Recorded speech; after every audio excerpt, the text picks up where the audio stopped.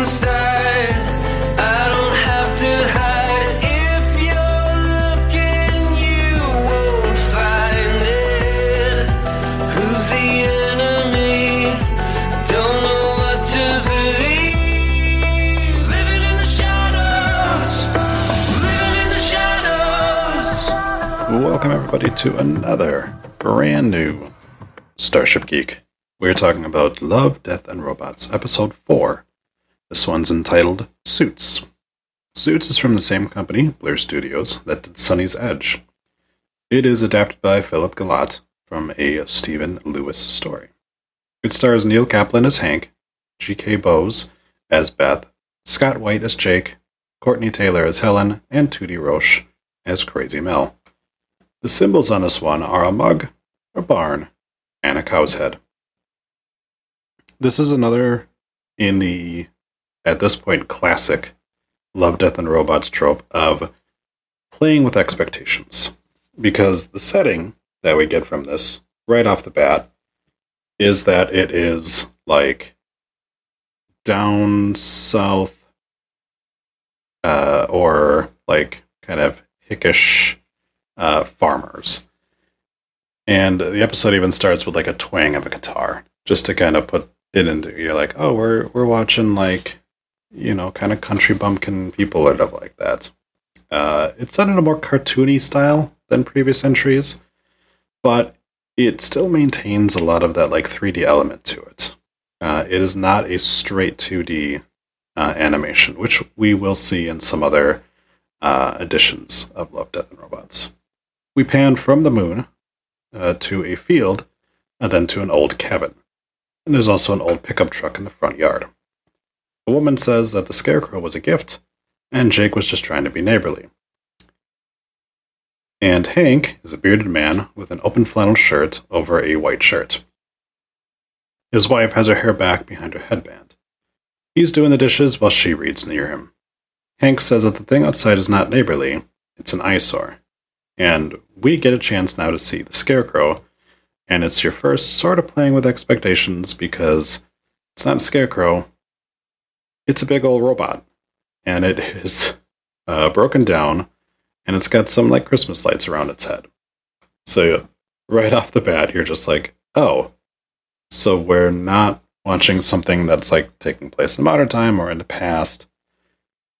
And we're definitely not dealing with your average, like, simple farmers. Hank offers his wife another slice of pie, but she declines. An alarm goes off, and Hank sits down in front of about, 8 different monitors, all different sizes.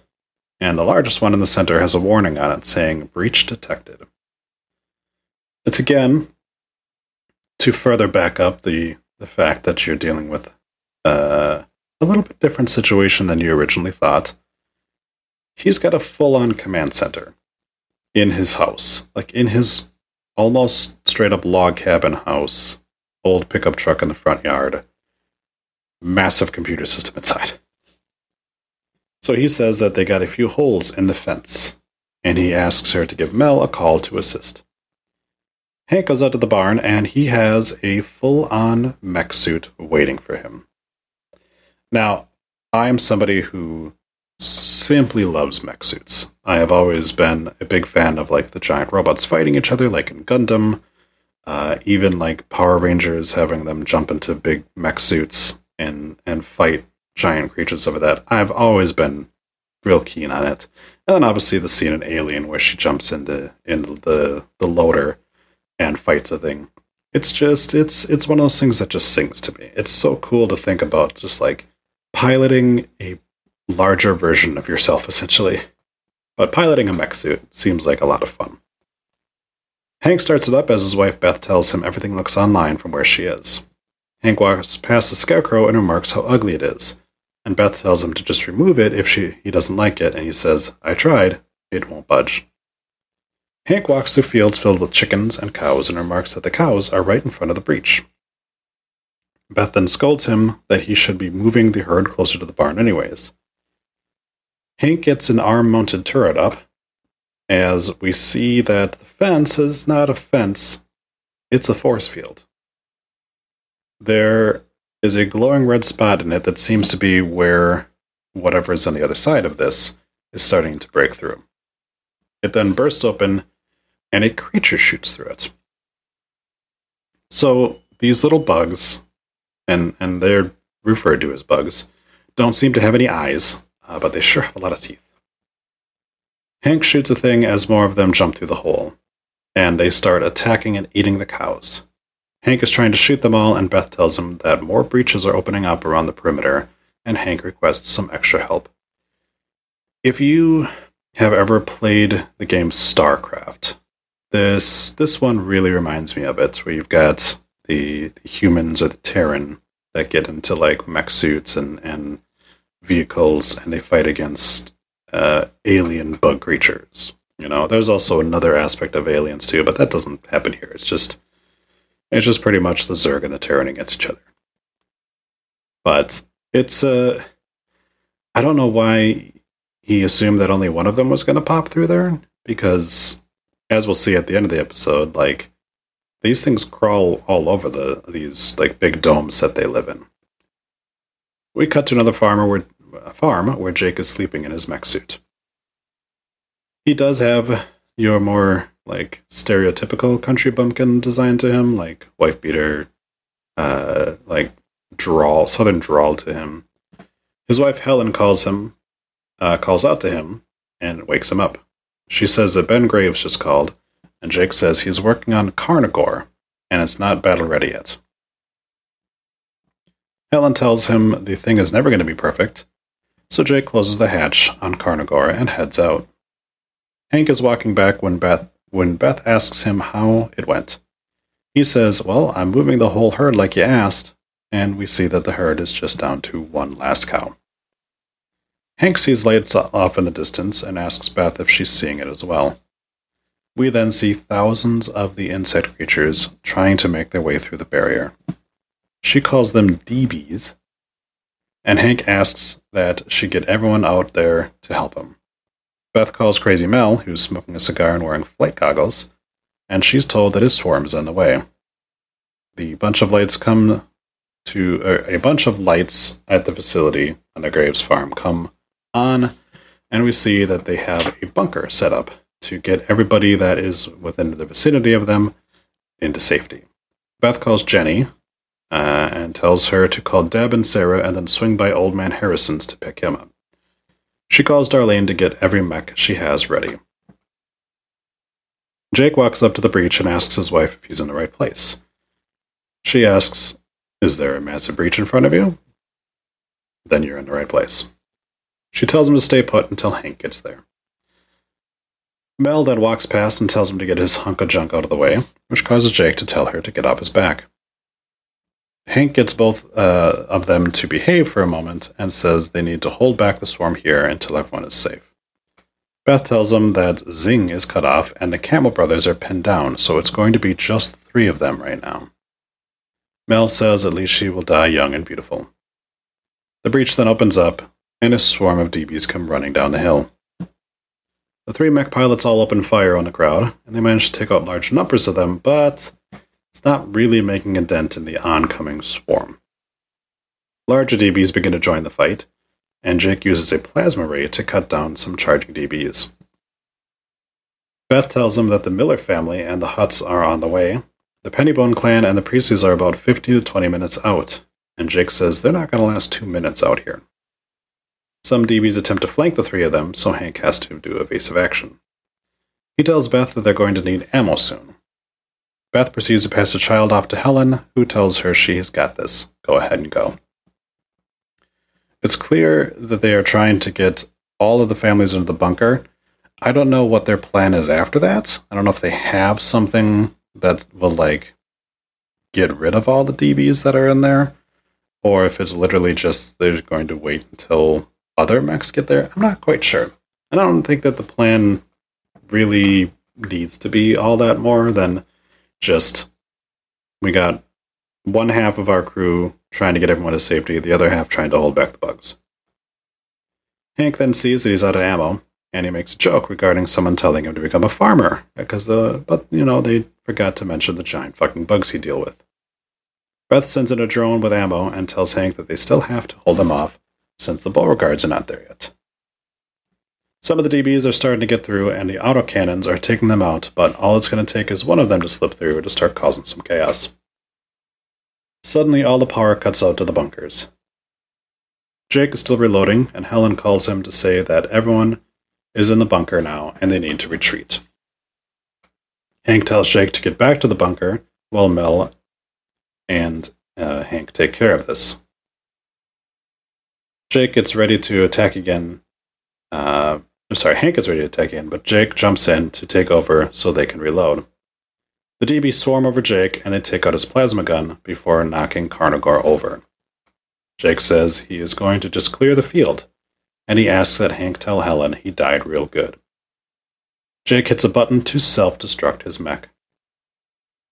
Hank tries to advance, having just finished reloading, when Jake's reactor explodes, knocking Hank back, killing any DB around them, and taking Jake out in the process. Beth radios in to Hank, desperate to make sure that he isn't dead, and Hank tells her that Jake blew his reactor. She looks at Helen and tells her she is sorry. She hugs her, and then sees a huge DB crawl through the breach. It walks right up to Hank, but then sees the bunker, so it passes him by. And when I say huge DB, I mean like this thing is the size of a skyscraper just coming through. Hank yells at them to get in the bunker, and Helen walks into the bunker as Beth opens up a silo that houses a large gun. The creature knocks Hank over, and as it tries to bite him, it gets blasted back. Beth says the gun was supposed to be an anniversary present. The DB then grabs Hank in its mouth and slams him into the ground as Beth notices a small DB has gotten into the command center. It leaps at her, but it is exploded by Helen with a shotgun. She says they took her Jake, so fuck these things. The creature chucks Hank aside as Mel arrives to help, but it knocks Mel into a nearby barn. Hank tells Beth she needs to shoot right down the creature's throat to kill it. He has attached a line to hit Jake's scarecrow to tether himself to the ground while he tries to get the creature into position. Helen is still shooting other small DBs, but Beth says Hank is too close and she doesn't want to hit him. Hank tells her to take the shot, and Hank rips the thing's mouth open as the gun blasts straight through into it. The creature falls down dead, and Hank's coffee cup hits the ground. They cut to the next morning, where Beth and Mel are drinking on the porch, and Hank walks out and gives a beer to Helen, telling her Jake was a damn fine neighbor. He says the scarecrow is really starting to grow on him. And we pan out from there, and continue to pan out until we get the other side of the barrier, where we see, of course, a ton of DBs crawling all over it, then pan out further to see that there's actually a few different barriers on the surface of this planet. And then we pan out even more to see that we're not actually on Earth. We are on an alien planet with rings like Saturn. And it turns out that our farmers are the invaders, and they appear to be terraforming the planet. I really, really love this ending. I think that it was great to sort of set up that, our heroes here, the humans, are getting invaded by these creatures and they're just trying to survive. But really, they've come to this planet to essentially take it over. And the bugs are actually the ones that are sort of defending their home turf. I don't know that makes it where you don't still root for Hank and his family and his neighbors, but it's definitely kind of throws a wrench into where you're like, your perception of things is kind of called into question, where you're like, okay, I just spent that entire thing like being sad about Jake killing himself in order to save them and really rooting for them to, take out this big creature thing. But really you're like, okay, it's essentially like if somebody were to land on America and it was like, all that's here are dinosaurs and we're going to eradicate them essentially to take over. Whether it is good or bad, I don't know. But it's nature, it's survival of the fittest essentially.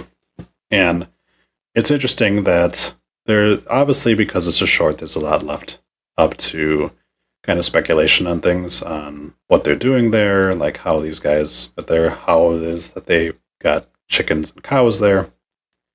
And then, of course, it's the matter of like, well, Hank just had like this entire like herd of cows get wiped out. Like, how are they going to replace those? Like, it's not like they're readily available in a different part in the planet. So it's, there's a lot of questions, and I think that it would be fun to get more answers on it. But for the short, I thought it was really good. I thought it was impactful.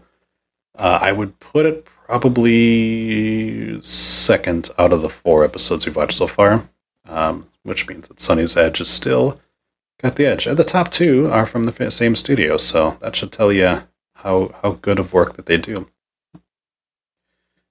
Like I said, enjoyed this one, and we've got more episodes to come on this one. So thank you again for tuning in here and listening, and I will see you on the next one. Bye-bye.